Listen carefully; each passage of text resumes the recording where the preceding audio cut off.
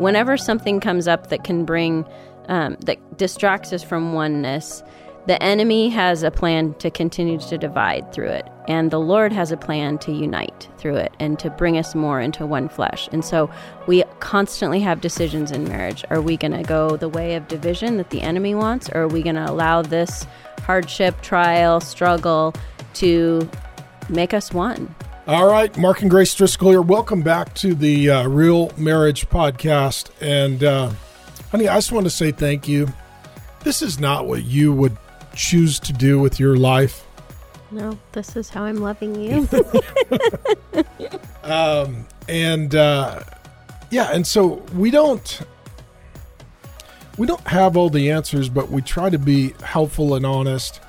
And I mean, we're kind of still figuring our stuff out too. Yeah. I mean, we've been together a long time. We'll be 30 years faithfully married this year. We've got the 5 kids, 2 of whom are married.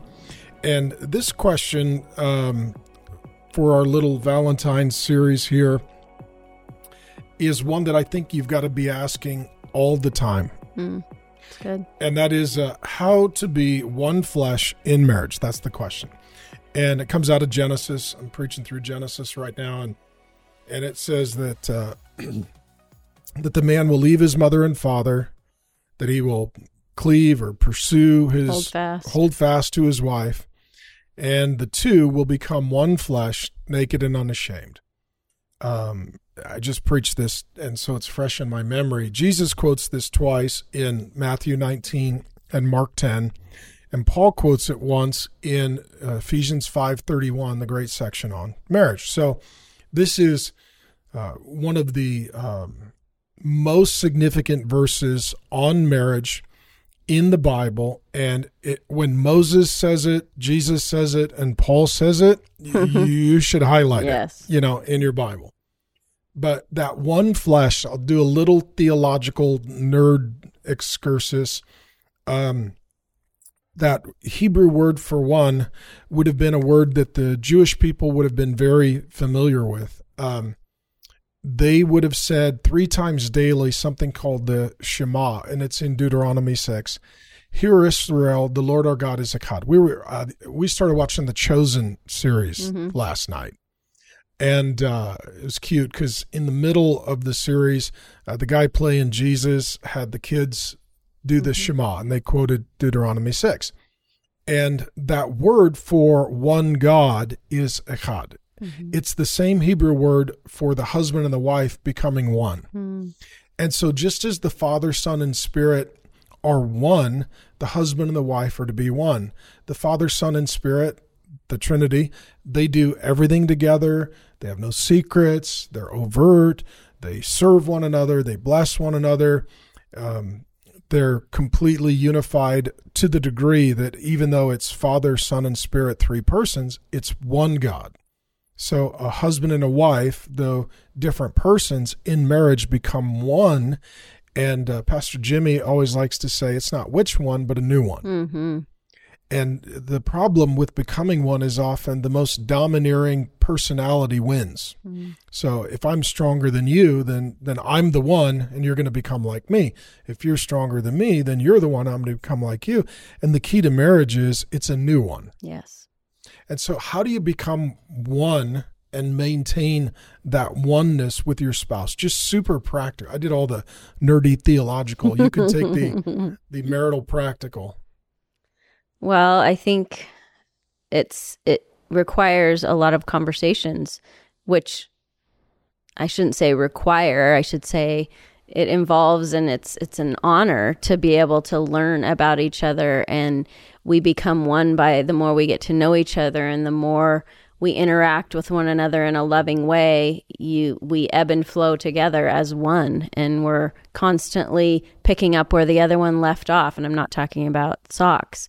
And so you really are so connected in how you appreciate each other, things that you do for each other, ways that you're thinking about each other, that you can't tell the difference almost between you can see the distinct roles, but you see the identity as you're so connected, and you're both connected to the Lord. And so you are looked at as one. People see you as one. They can't even imagine what you would be like separate.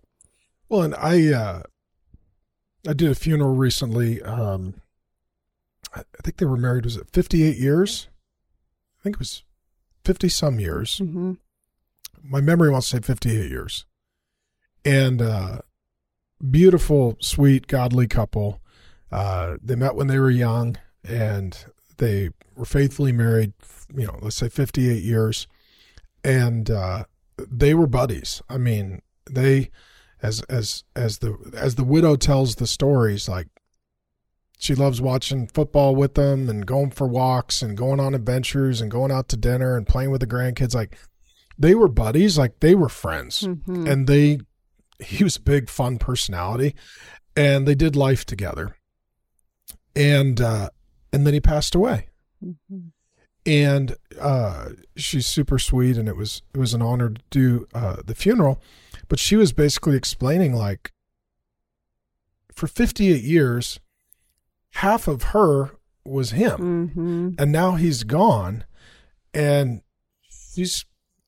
she loves the Lord, and she's praying through it and stuff, but it's disorienting. It's like, well, I don't even know who I am without you. We've done everything together, and we've been one for 58 years, and now you're gone. Mm-hmm. Like, I mean, just breakfast has got to be bizarre. Yeah. Bedtime has got to be just bewildering. I mean, right. And the goal is to live life so much together that you really don't know exactly how life can work without the other one. Mm-hmm. And I think what we tend to do in our culture, we tend to have two independent, selfish people who try to negotiate a coexistence. Mm-hmm. And they're roommates, they're not soulmates.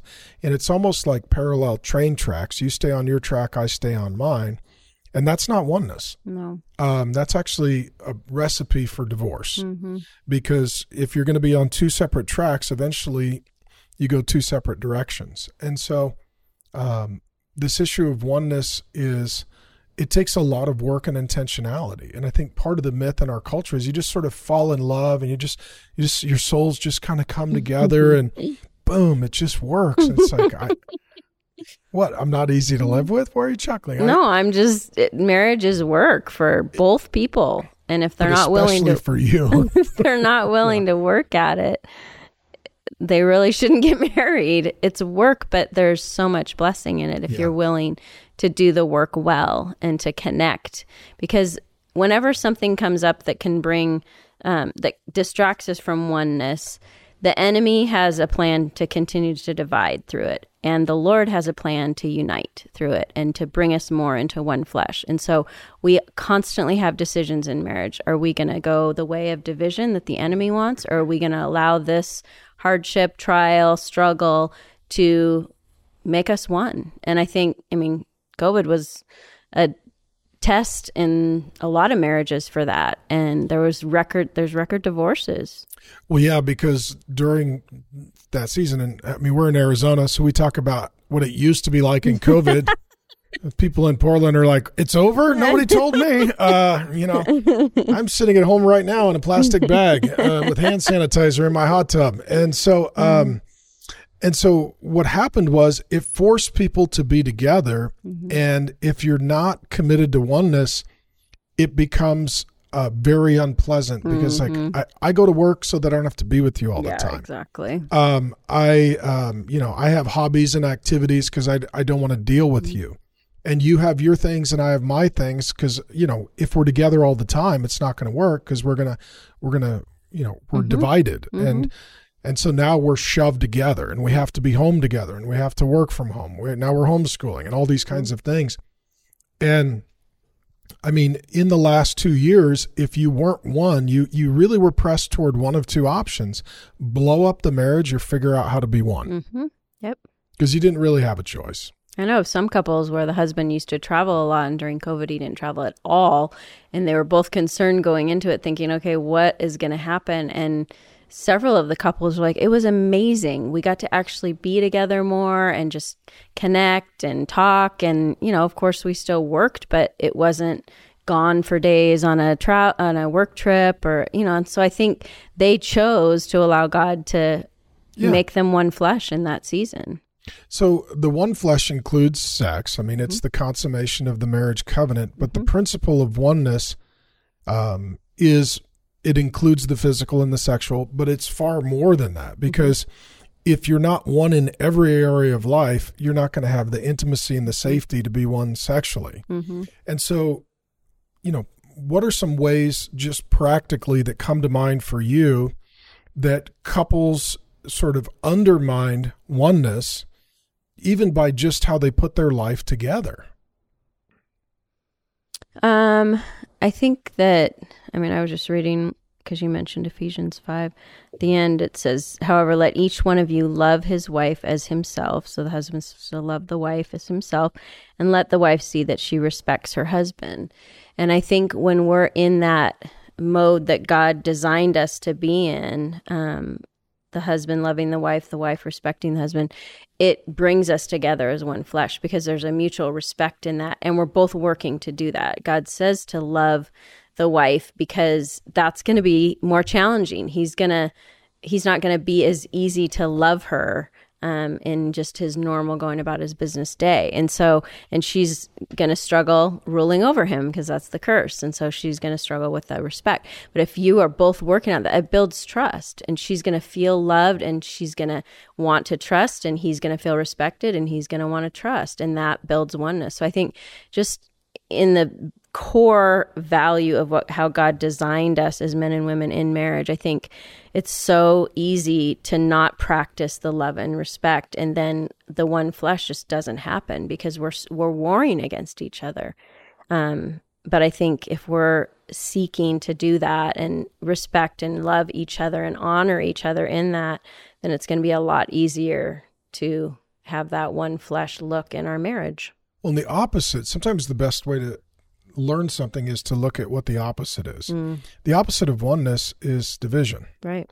It's divided. And Jesus says a house that's divided falls down. And so if you want your marriage to stand up and your family to stand up, you need to be united. And we had a season some years ago, one of the hardest seasons of our life. And it felt like everything was just sort of shaking and crumbling around us. And we had the 5 kids. And we were both kind of shell-shocked and overwhelmed.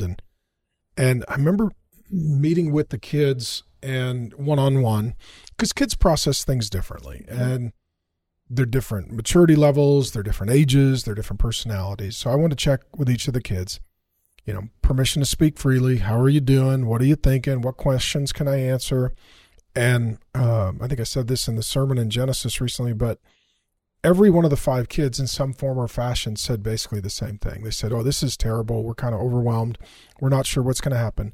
But you and Mom and the Lord always stick together. They said, so we know that you guys are going to figure it out.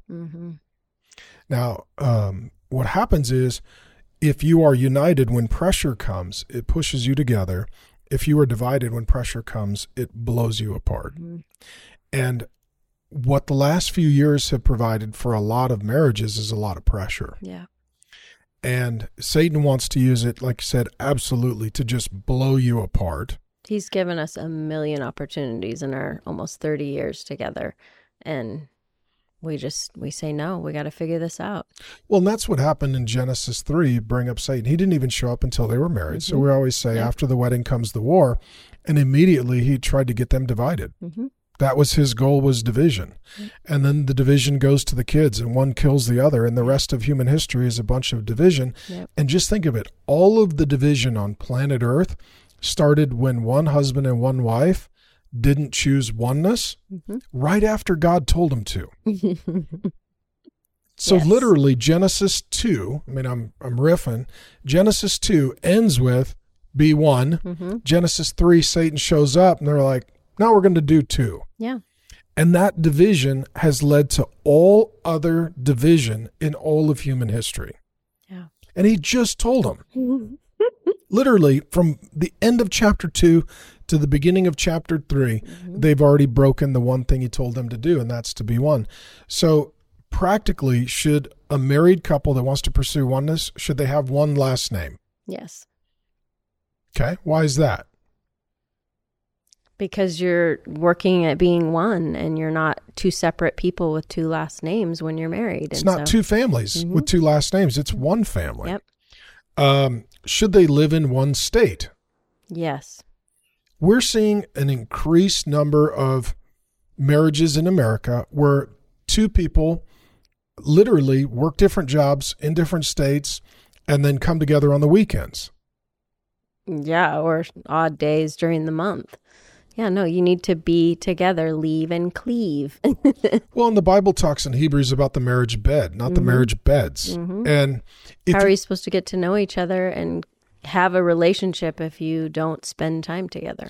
Yeah, to me, that's a brokenness and a total dysfunction. Like if you're on military deployment or something, I understand. But like if you've intentionally architected your life to where you live in two cities and you only see each other intermittently, that's a catastrophic fail.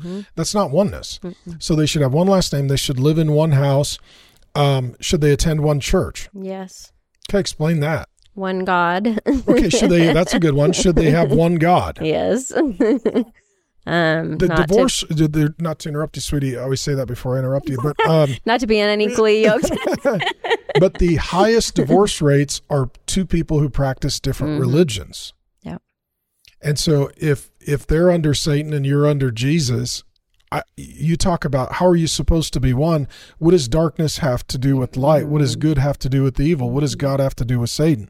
Yeah. If you're in that circumstance, we're praying for you and we want them to get saved. But like, man, you've got to be under one God, and it needs to be Jesus Christ. Yeah, that's the goal for sure if you're not there yet. So they need to be under one state, one house, under one God. Talk about one church.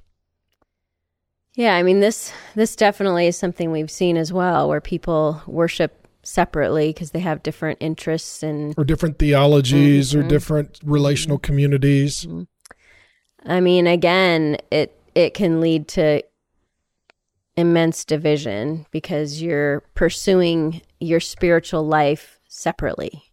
Now, we do need to have our own relationship with the Lord independently of our spouse, but when we practice that, we need to be able to come together and experience the work of the Lord together and confront and correct and love each other together in the same church body. We have a lot of times people want to hide and go to different churches from each other because then people aren't really getting to know them as a couple. Looking at their marriage issues or their family issues. Yeah. And so it really doesn't make sense if you want to grow in oneness and spiritually together.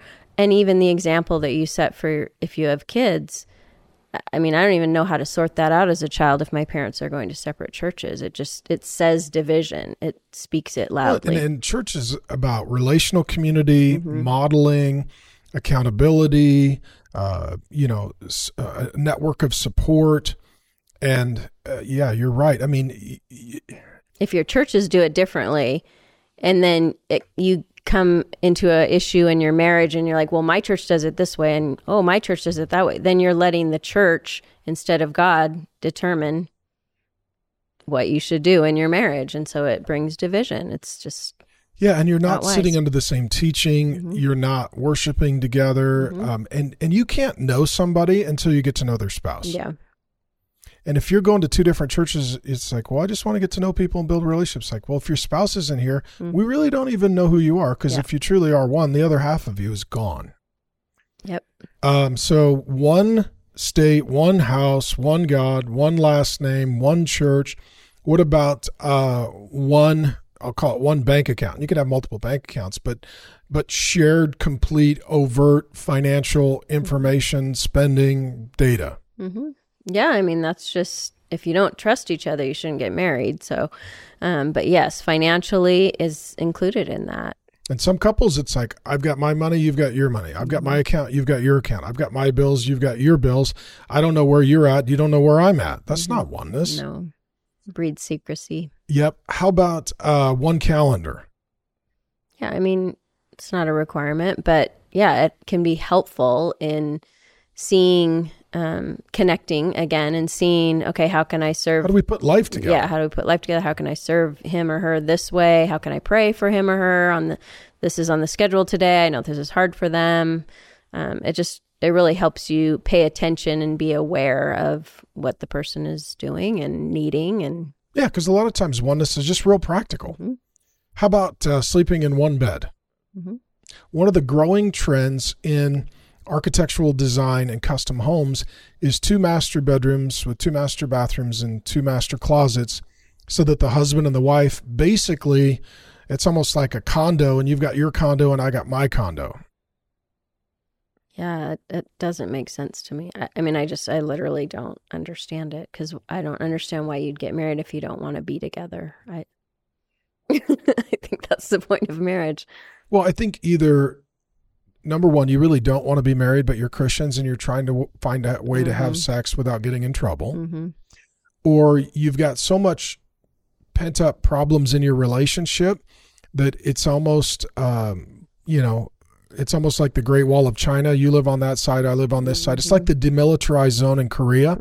You've got North and South Korea, and in the middle is the demilitarized zone, and nobody goes in it. Otherwise, there's going to be a war. I mean, if your house has a demilitarized zone, you probably need to go get a counselor as soon as possible. Yes, yeah. It's like you stay over there, I stay over here. Otherwise, we have a lot of conflict. Yeah, that would be hardness of heart. That would be a problem for sure. What about one vacation? Yeah, I guess that is a trend. People are taking separate vacations. His vacation, her vacation. He's in Vegas with the guys. She's in Paris with the girls. Mm-hmm. Yeah, I don't think it's a good idea. It's tempting to be independent from your spouse, and strength is not bad, but independence. Explain that, babe. So are you a strong personality? Yes, I am. Is your husband a strong personality? Yes, you are. Are we independent? No, we work to be one. Because if you're so strength is never a problem. It's independence. Mm-hmm. And so if you're both strong and you pull together, you're going to get a lot done. Mm-hmm. And if you're both strong and you're independent, you're just going to, it's like a tug of war. You're just going to exhaust each other. You're going to wear one another out. Mm-hmm.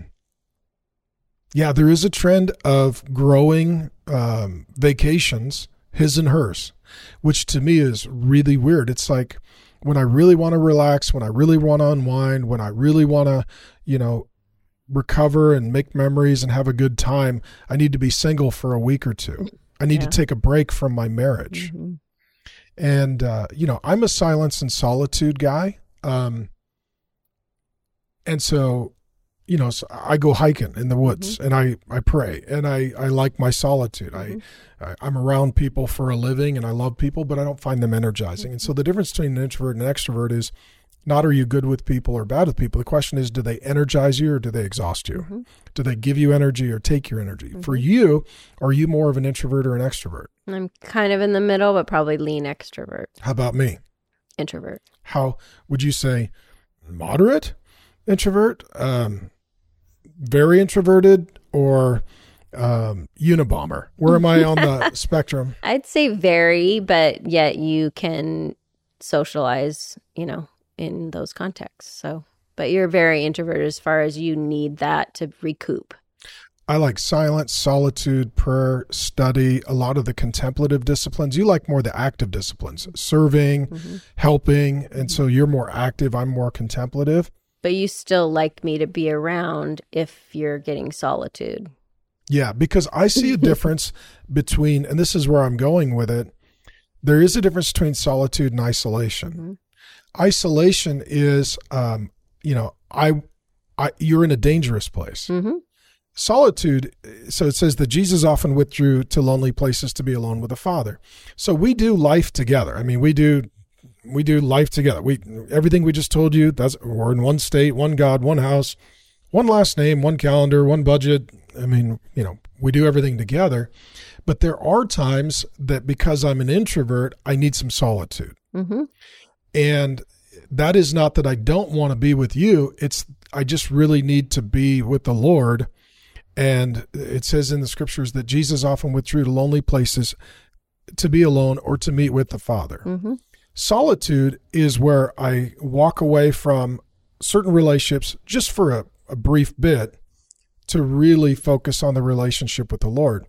Isolation is I'm walking away from, let's say, my spouse or my kids, but I'm not walking toward the Lord. I'm walking toward trouble. Yeah. So when I get solitude with the Lord, does a better or worse version of me come home? A better version. So explain that. Yeah, it replenishes your soul at a deep, the soul level. And so then you have more of the fruit of the Spirit to give out because you've taken, you've gone from depleted to filled back up to now you can serve out of that overflow. So for me, like solitude is I'll get a good night's sleep and then I'll go for a long hike in the mountains up in the woods here in Arizona. And there's beautiful high country, mile up, 20, 25 degrees cooler than the valley. And there's snow and rivers. And, Arizona's probably not entirely like a lot of people would think. The valley is cactus, but that's not all there is. And so for me, there are things that I want to talk to the Lord about. There are things I want to ask the Lord about. There are things I want to listen about. There are things I want to study, and I like to study. And because I put out so much content and Bible teaching, I need a lot of head time and processing and studying time. And so for me, the solitude, it is not a threat to our marriage. It strengthens my relationship with the Lord, which gives you a better husband. Mm-hmm. And so what we are recommending, the question was, how do you be one flesh in marriage? And there's some really practical things like your calendar and your budget and your priorities. But at the end of the day, most of your time and effort should be together. There should be nothing in your life that is a secret. Right. I mean, we've known married couples to where she doesn't know where he works. Like, that's not oneness. No. That's crazy. He doesn't know that she's got a separate bank account. So there shouldn't be secrecy. There shouldn't be covert behavior. But that doesn't mean that on occasion there can't be solitude. But again, a guy taking a week off with his buddies in Vegas is not solitude. No. And the isolation, Proverbs 18 speaks to that. Whoever isolates himself seeks his own desire. And so again, it builds that independence when we isolate. That's a great verse. Did you just pull that out? He breaks out against all sound judgment. And so he tends toward folly because he's isolating and not seeking wise counsel either from spouse or pastor or whatever. And so isolation can be very dangerous. And we've seen the mental health effects of that in these last couple of years as well. And so it's very important to make sure that in that oneness, if you're an introvert, yes, get that time to replenish with the Lord and to build your soul back up with the Lord, not with the guys at Vegas, like you said, and really be working toward ultimately the goal of oneness in your marriage and how to be one flesh. So then, close with this too. How can this pursuit of oneness really be sabotaged by unhealthy friendships or unhealthy extended family? Because they tend to mitigate against all your time and energy going primarily and firstly toward your spouse. Yeah, I mean, you taught this in the Genesis series, but I think, the leaving and cleaving is super important in the oneness goal.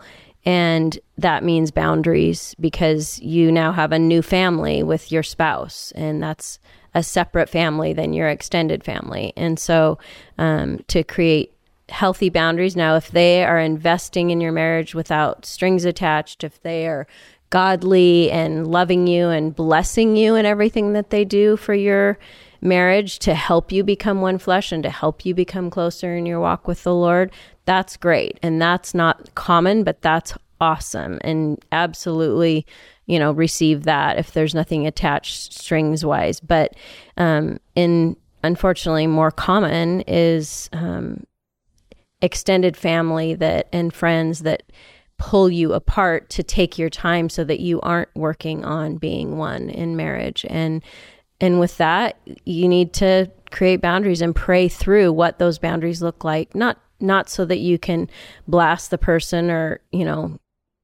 be rude, but sometimes they will receive a boundary as rude, but you can do it lovingly.